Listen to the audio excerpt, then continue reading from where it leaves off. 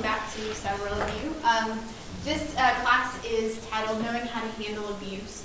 And so the reason why, kind of when we were collaborating, talking about some of the classes that we would like to present, this one came up because, like the class that Andrew teaches, it is a very difficult and uncomfortable thing to talk about. It's not easy, even in therapeutic settings where it's kind of more common or people go there expecting to, but especially in the church. We don't want to talk about this because we're not really sure what to do or what to say a lot of times. And I believe that we all have good intentions to help, but a lot of times, unless we've had specific training on this or even personal experience with it, we don't know how to help people or what to say.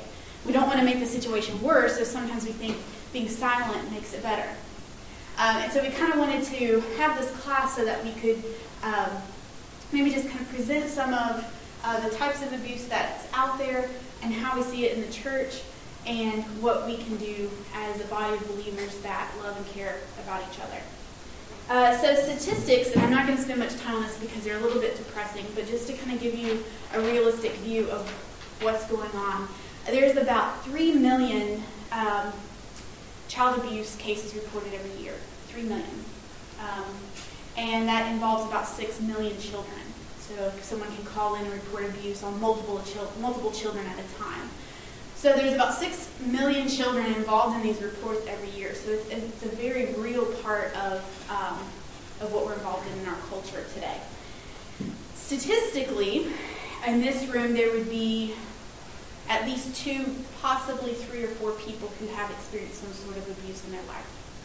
That's just a statistic. It could be adults that have experienced childhood abuse or people in abusive adult relationships.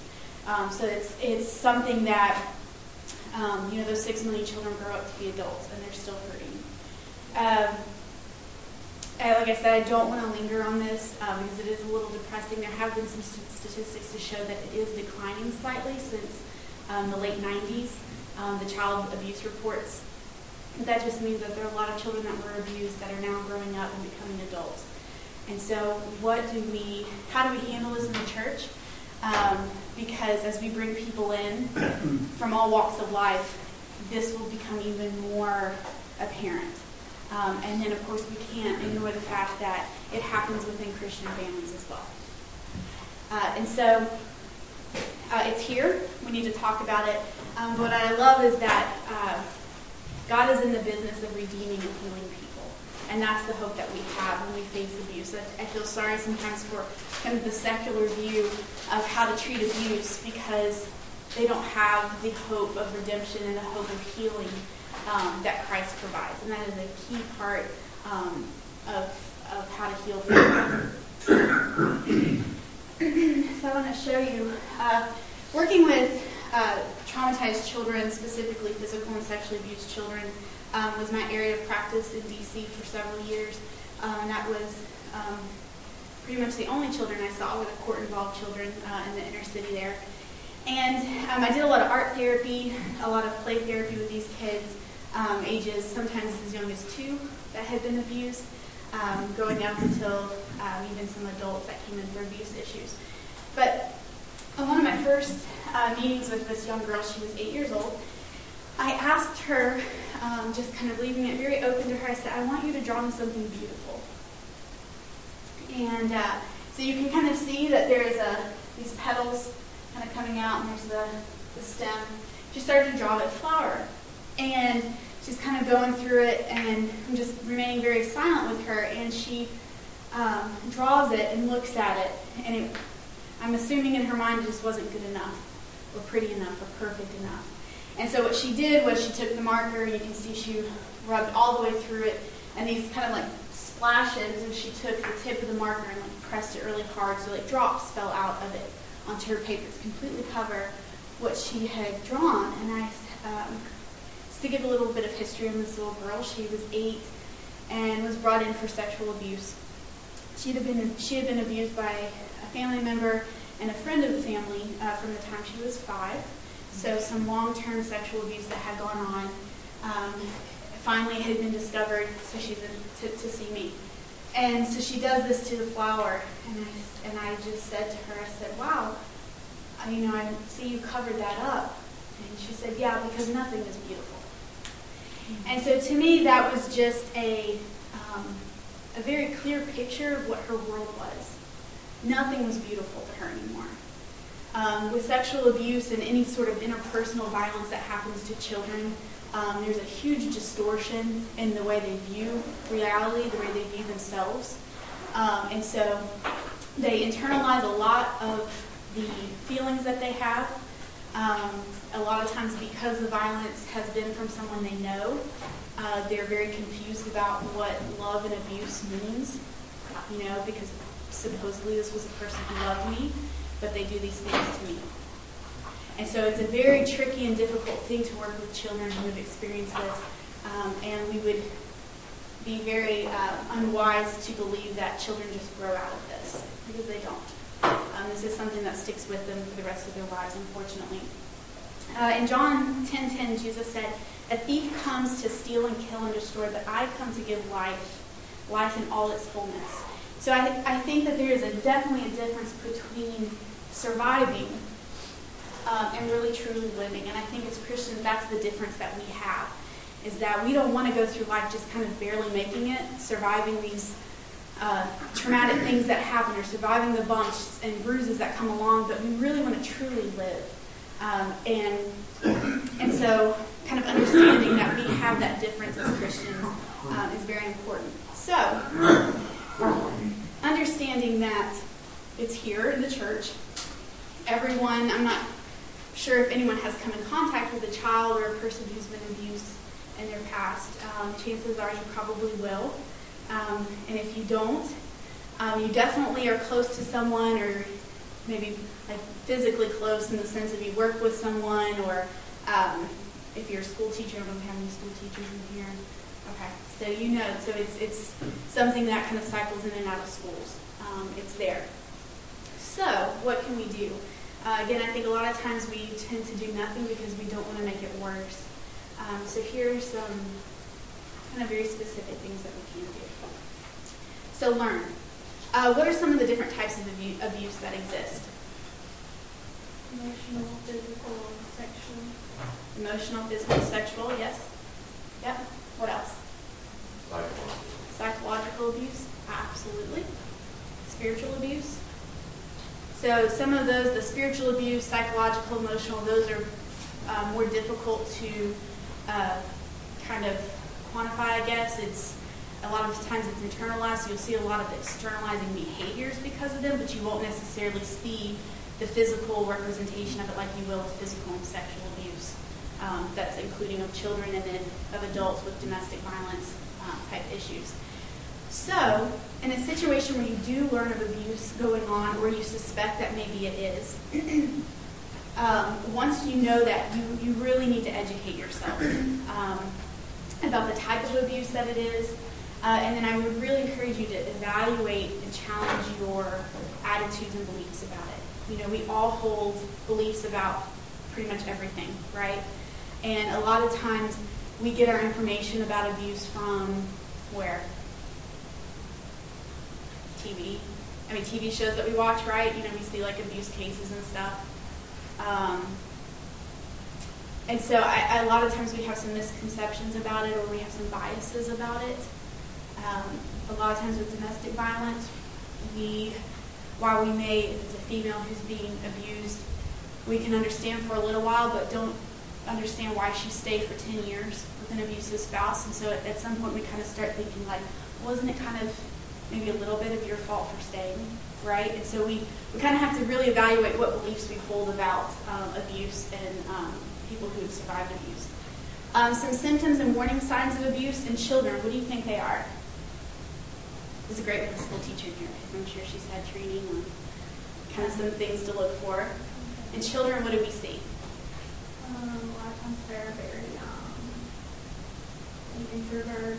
They are afraid of opening up, talking to you. You may not see like physical signs, but you can tell just by the way they act usually. Yeah, absolutely. Very closed off and guarded, like they have a trust thing with letting people close to them. Absolutely. What else? They can be destructive. Yes. So they can either pull within themselves to kind of keep everyone away from them, or they can be so out of control of what's going on internally for them that they destroy or attempt to destroy everything around them. Because that gives them a level of control, right? If I can create havoc and I'm controlling all of that, I finally have some control over myself. Absolutely. Some other things that you will see are changes in behavior. So maybe that same child who used to be really outgoing all of a sudden has a very strong change in their behavior. They maybe change the groups of friends they stay around or maybe isolate themselves. Another really big one is returning to earlier behaviors in children. So it's regressive, meaning that a child who is past a certain stage of life is now regressing back to that. So we see bedwetting starting up, particularly with children who are sexually abused, thumb sucking, like losing words that they've learned, so they kind of revert to more baby talk, fear of the dark, things like that a child, maybe a school-age child, would have gone past and has demonstrated they have, and then all of a sudden they're kind of reverting back to that. Fear of going home, if we see it at school, they don't want to go home. Changes in eating, so either they start to really restrict their eating habits, like they won't eat things like they used to, or they start to deprive themselves. That's a lot of times with children, that is a kind of a punishment for themselves. Children often blame themselves for abuse, or they do excessive eating. So all of a sudden they have this emotional hole that they're trying to fill, and this food is a temporary, solution for that. Changes in school performance, lack of personal care or hygiene, risk-taking behaviors, and these are more for adolescents that we see. They become a little bit more risky in the activities that they become involved in. They become more sexualized in their behaviors. We see that in adolescents and children. Adolescents tend to act out more sexually with other people. Children, we see, they just display sexual behaviors that a child their age shouldn't know about. Another thing we see with children, when sexual abuse is present, we see them kind of drop hints about sexual things, making comments that kind of would require an adult to say, well, what do you mean about that? Or just things that would be inappropriate for that child to know. They kind of drop hints in that way, without getting too specific. It's things that you would definitely see, and you think, why are you asking that? And that's kind of their way of wanting to reach out to someone. Like, I'm experiencing something, I don't know how to tell you, so I'm going to say this really inappropriate thing to get your attention. So we see that sometimes as well. Also, with adolescents, we see a lot of self-injury, so cutting, burning, things like that. Again, another form of punishment for themselves because of some blaming behaviors. Inadequate personal hygiene. Substance abuse really spikes a lot of times with children. Well, if they experienced it as a child or they're experiencing abuse as an adolescent. And again, inappropriate sexual behaviors, running away from home, depression, anxiety, suicide attempts in adolescents, and then compulsive eating or dieting, more so in females than males.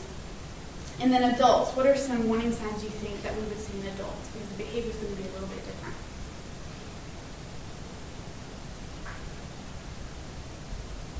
This is always a harder one. Adults learn really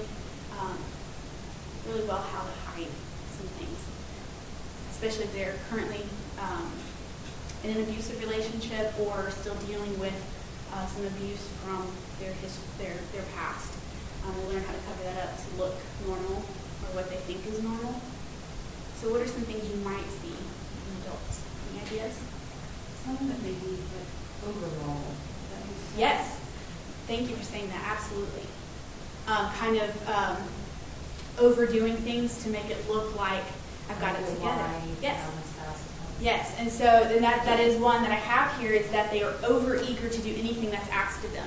And so sometimes we see that as like, I'll volunteer for everything. I'll do everything. I've got everything. And so they're kind of overcompensating for this this fear that they have, this kind of emotional emptiness that they have. And so they fill it with all these things that, so when people look at them, they don't see the hole that they feel they have. They see, oh, that person's super involved. look how they do everything, and so no one will approach them and say, hey, something's going on. So that's something we see, is that this over-eagerness. We also see physical signs would be an easy one. Withdrawal from friends, church family, maybe someone who came, very faithfully to Wednesday night Bible study all of a sudden is either one, slipping out really quick before people can talk to them, or just not coming at all. Not wanting to be touched. So that's another one we see with particularly people who are in abusive relationships, or for women more so when they've experienced sexual abuse in the past. They have a very interesting boundary about themselves in touch. Not just with men, but if other women try to hug them or whatever, it's very difficult for them to accept touch from people. There could be a physical reaction to Yes. like vomiting or anything like that. Absolutely. So this is psychosomatics. There's a lot of those physical representations of the emotional distress that they're feeling.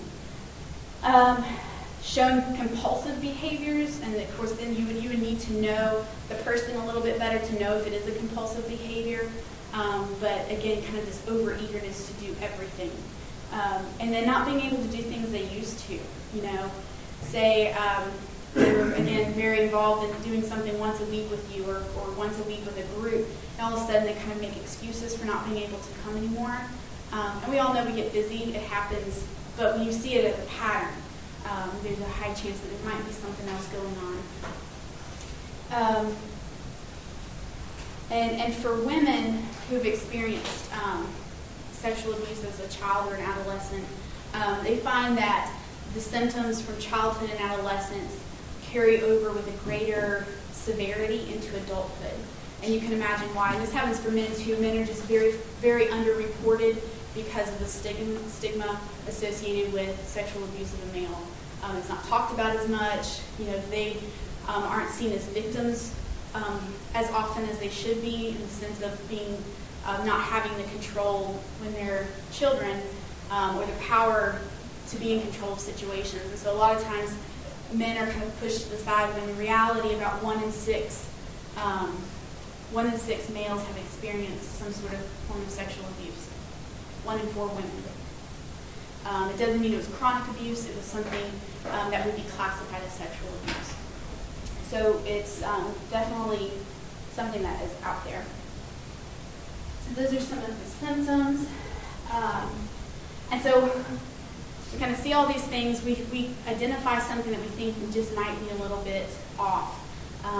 Or someone comes to us and says, hey, so-and-so has disclosed to me that this happened. So what do? One of the best things that you can do is listen. I know that's kind of a no-brainer, but you would be surprised at how often you just want to jump in there and fix it, or make the pain go away, or refer them to someone else. I mean, we don't want to say we do that, but it's kind of like, I feel so underqualified to do this. Why don't you go and talk to the minister? Or why don't you go, so we're really quick to just kind of hand them off, or want to fix the problem, that sometimes we forget to listen. And so when there is, and this differs between children and adults disclosing abuse, you really, really want to search for clarity so that you can understand what is going on, so you know kind of what the next step needs to be. This doesn't mean that you need every detail of the abuse. In fact, a lot of times, to protect yourself legally and emotionally, it's sometimes a really good idea for you not to know. The thing you need to know is, for a child, if it's happening, who it's happening from, who is the abuser, and then you'll have to take legal actions. But you search for clarity to know enough to know where to go. The problem with children disclosing abuse is, unfortunately, they disclose to someone, say they disclose to a teacher that something is happening, and so they ask all the questions. Well, how long has it happened? When did it happen? And so they kind of go through this interview process, which isn't necessarily what they need to know. They need you to listen and be supportive. But the thing is, they're going to have to retell their story over and over and over again to police, to social welfare, to a judge possibly. And so they have to recite this and kind of relive this story over and over again. So as someone in the community, when you're approached with this, just having enough information to know the next step is really the best place for you to be at that time. Then extend guidance. And this is just a little bit more practical ways. Offer specific help. So I think sometimes because we don't know how to help, we'll say, well, call me if you ever need me. Well, the chances of that person calling you is what? Probably not very high. They think, okay, this person's just kind of offering because they think they have to. So in a circumstance like this, if an adult disclosed to you that her spouse was abusive, or his spouse was abusive, which is also very common, saying something very specific, like, I can go with you to talk to so-and-so. So you have given something very practical, very tangible that you are willing to do with that person to get them help. Okay?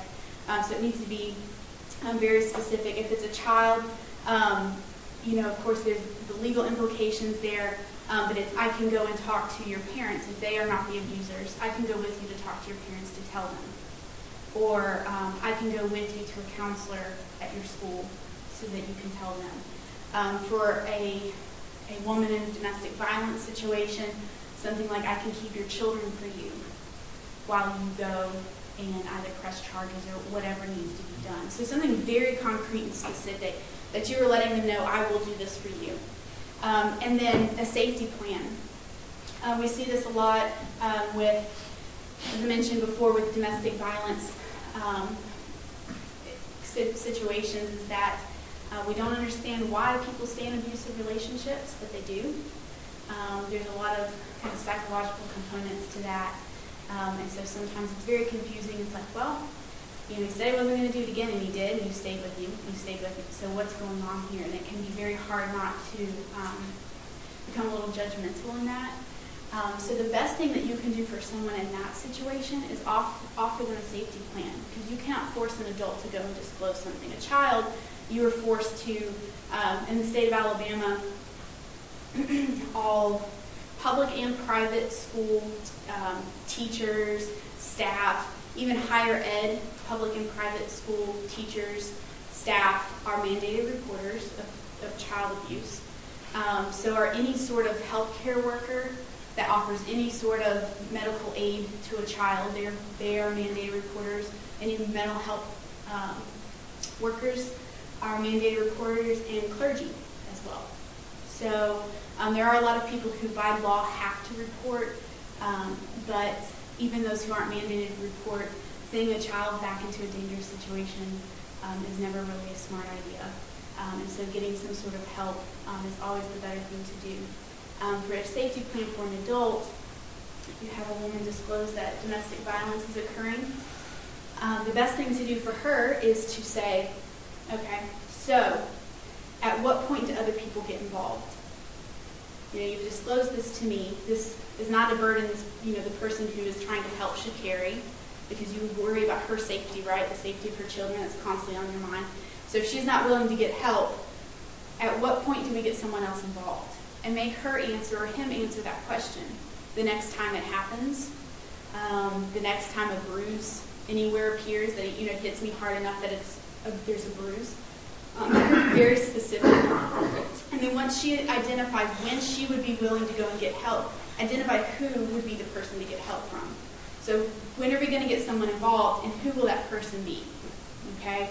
That way, because the next time it happens, and say she calls you or he calls you, you can say, okay, instead of in the heat of the moment, you're trying to figure out a way to help, you already have established this with them. Well, remember when you said the next time that happens, we're going to go talk to so-and-so, when do you want me to pick you up? Or where would you like me to meet you? So you can see how having a plan ahead of time is very important in domestic violence situations. Provide support, not judgment. Some of us are a little bit more expressive with our facial expressions than others, but be incredibly aware of your facial expressions when someone discloses something to you, and how your body language is with them. Because what may look for us when we hear something, what we're trying to show to the person telling us this is shock or I'm so sorry you had to go through that. But what they see a lot of times is disgust or other sort of negative emotions coming from you. And when they've been the victim of abuse, they have a hard time discerning whether or not that's directed at them. Like, you think I'm disgusting because I was sexually abused. Like, you're disgusted by that. And so immediately they become defensive. So just be very careful with what you're expressing with your face. They are very good at reading those expressions, particularly when they're disclosing something so personal. Be aware of the response to touch. Should you choose to extend a hug or comforting physical contact, we kind of live in a culture where we greet each other with a hug, right? I mean, it's kind of what we do. But when you're dealing with children and adults who have been abused, touch becomes a very different thing to them. So, if you are wanting to offer that to someone who's talking to you about abuse they've experienced, ask if you can give them a hug, or at least let them know, like, I just really would like to give you a hug right now, and give them the opportunity to say, I just don't need that right now, okay? Because sometimes we force a hug or force this physical touch when they are in a very intense state of vulnerability, something that a lot of us will never experience, that state of vulnerability with another person. Don't wait. Know that when you offer help, say that you kind of see some of these signs popping up and you don't know for sure, but you think something might be going on, don't wait to approach them. Don't think, well, if I see them kind of looking like that again, maybe I'll say something. But when you do offer your help, know that it might be refused. A lot of times adults have a hard time kind of admitting when something's going on, but know that they won't forget that you offered. And be prepared to follow up on what you're offering. So if you go to someone and say, I noticed this, and this, and I'm concerned, how can I help you? And they say, no, I'm fine. Okay. So if that's what they're saying to you, then that's fine. But know that in a month or so when they come back around and say, hey, you know what, you were right and I do need help. Make sure that you are in a position to say, okay, I'm here to help. And not, this is not a really good time for me, or could you go talk to so-and-so? And then don't assume that someone else will notice and address the concern. A lot of times abuse goes unreported or unacknowledged when someone assumes that the counselor will notice it at school, or the elders or the minister will notice something's up and address it. We can never make that assumption when it comes to abuse. Some things to do when you're concerned for a child. Are there any questions? Just real quick. We will have time for some questions in here, but anything specific? Some things to do when you're concerned for a child. Consider the situation. Who's involved is very important. You're not going to want to send that kid home if it's the parents that are being abusive. Who's involved, and do you feel capable of approaching the situation alone? If not, find someone that you feel you could take with you. Consider your relationship with the family. If it's in a church situation, kind of evaluate, like, how close am I with this family? How will they take it if I kind of approach them with my concerns? And again, be prepared to stay involved. A lot of times we think, like, well, if I pass them off and refer them to a counselor, I'm good, I check my box, I'm kind of out of the situation. And that is never really the case. Know the legal implications in your state when it comes to a child. Like I said, there's a host of people in Alabama who are mandated reporters. If you are one of those people, you know who you are and that you are required to report. And so it's always good to be aware of the implications within each state for child abuse. If you're concerned for an adult, so it changes a little bit, you need to evaluate the situation again. Who do you think is involved? Is the situation safe for you to approach on your own? Kind of the same as with the child. And then consider your relationship to the individual. Would they maybe take it better if you express your concern to someone they maybe have a bit more rapport with, and maybe go with that person? And ask privately, keep it simple and give specifics. So this is never something you would want to address in a group. like, hey, you've been really weird lately, is something going on? That will get you nowhere. Keep it simple, never really beat around the bush. When you're wanting to address something like abuse, you have to be very straightforward and succinct in the way you ask. I've noticed that you have quit this, and this, and I'm concerned, is there something going on that I can help you with? Just that. Not, well, I've kind of been worried, and you go on and on and on, and they've already kind of shut down and go, oh, I see where this is going, I'm not telling them anything. Just very quick to the point, is there something going on? And give them, kind of put it in their court, and then when possible, don't ask closed-ended questions, if at all possible. When abuse has occurred in the past, remember that children often experience abuse from those they love. It's far more likely for a child to be abused by someone they know than a stranger. It tells us a lot of things about how to help abused children and how complicated it is. That trust and love can be very confusing, like I mentioned earlier. It's very confusing when the person that you're supposed to trust and they say that they love you is the one abusing you. And so you can understand how quickly that understanding of what love and trust is in the context of abuse.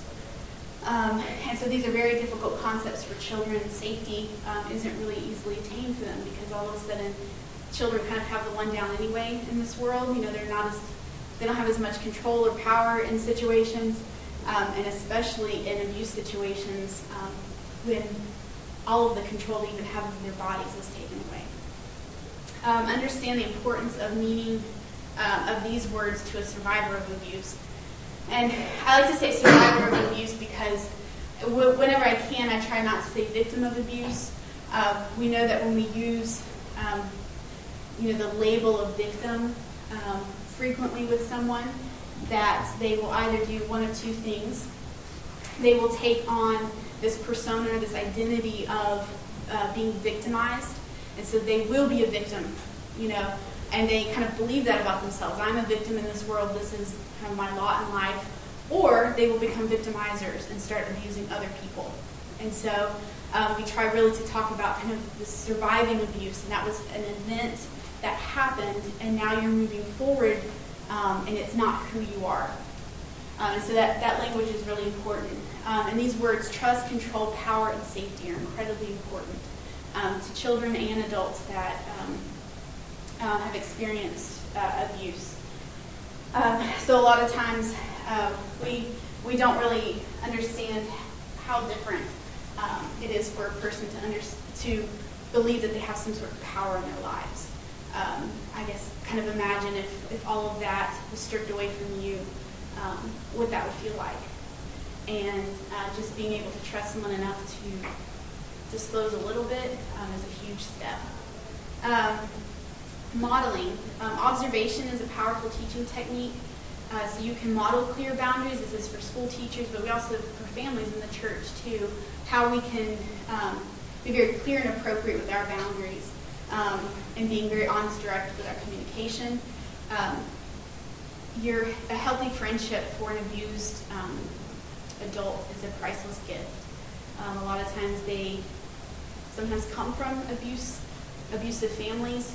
So understanding what a healthy family looks like, not a perfect family because they're not there, but at least one that has boundaries and is based on honesty and trust. Unconditional acceptance, that healing is a lifelong process. It requires patience and personal presence.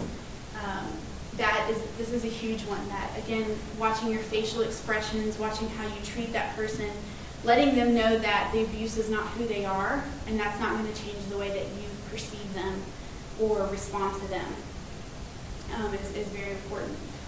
Know your limitations. So at some point you might feel like you're way in over your head. And just be honest with that. Say, I need to reach out and get some more resources. I need to reach out to someone who can handle this a little bit better. And that's perfectly normal and understandable as well. So just know when that is and what, maybe ahead of time, know who you would reach out to. Stay involved. Again, if a person begins to receive individual help or professional help that doesn't mean that it's your excuse to check out, because I guarantee you, and especially in a church situation or community, you will have a deeper and longer connection with that person and that therapist will. Okay, so they see that therapist maybe once a week or once every couple of weeks, and that won't last forever. But in the church family, you will more likely have more contact with them over a longer period of time. And then prevention. Even though I am kind of in the intervention business, I really promote prevention and some ways that we can do that, especially with our children or grandchildren. Don't be afraid to talk about abuse. Really, we avoid discussing abuse and talking about what it is, and we're really giving it more power than it has. And by talking about it and having it as something that we can converse about, we're eliminating its most powerful element, is secrecy. And so if you are used to talking about abuse with your kids or grandchildren, if something ever does happen, because you've had those conversations, they know that you're like, okay, we can talk about that and that's okay, instead of, we never talk about those things. And so that might be, in their mind, like, okay, well, it happened to me, but I'm not supposed to talk about that. Educate your children about good and bad touch. Talk about plans to stay away from potentially dangerous situations and what to do in case something happens. Kind of having that safety plan with kids. I would love to pretend like we live in a world where all of your children, none of your children will ever have to experience that, but the chances are that's not true. And by talking to your children about that, it is a very important preventative measure. And then show those in your life healthy touch. It's been shown that when people experience healthy touch, they can more easily and quickly identify unhealthy touch. Okay, so this is for fathers and mothers hugging, showing affection towards their children. They know that that is healthy touch. But if that's not going on at home, there's going to be a deficit there. So if some bad touch or unhealthy touch happens outside of the home or outside of a healthy relationship, it takes them longer to understand what it is and know that it's unhealthy. So that's a very important component. Model healthy relationships for your children. That's kind of a no-brainer. And parents, stay involved with your kids. Don't let kind of the way life goes and we get so busy be a distraction for the dialogue that we have with kids. Because if you're not talking to your children about abuse and about potentially dangerous situations, they're going to find it from someone else, and you don't want to take that chance that it's incorrect information. And then we'll just close with this, and any questions you have, I'll be glad to answer them. This is one of my favorite scriptures. It's 2 Corinthians 1, verses 3 through 4. It says, "Praise be to the God and Father of our Lord Jesus Christ, the Father of compassion and the God of all comfort, who comforts us in all trouble so that we can comfort those in any trouble with the comfort we ourselves have received from God."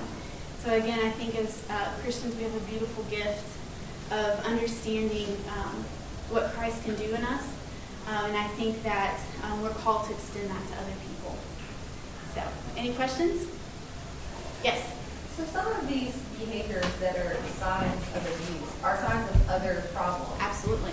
So you could totally get a family in big trouble Yes. by saying, I think this family is being abused, I'm reporting it to the authorities.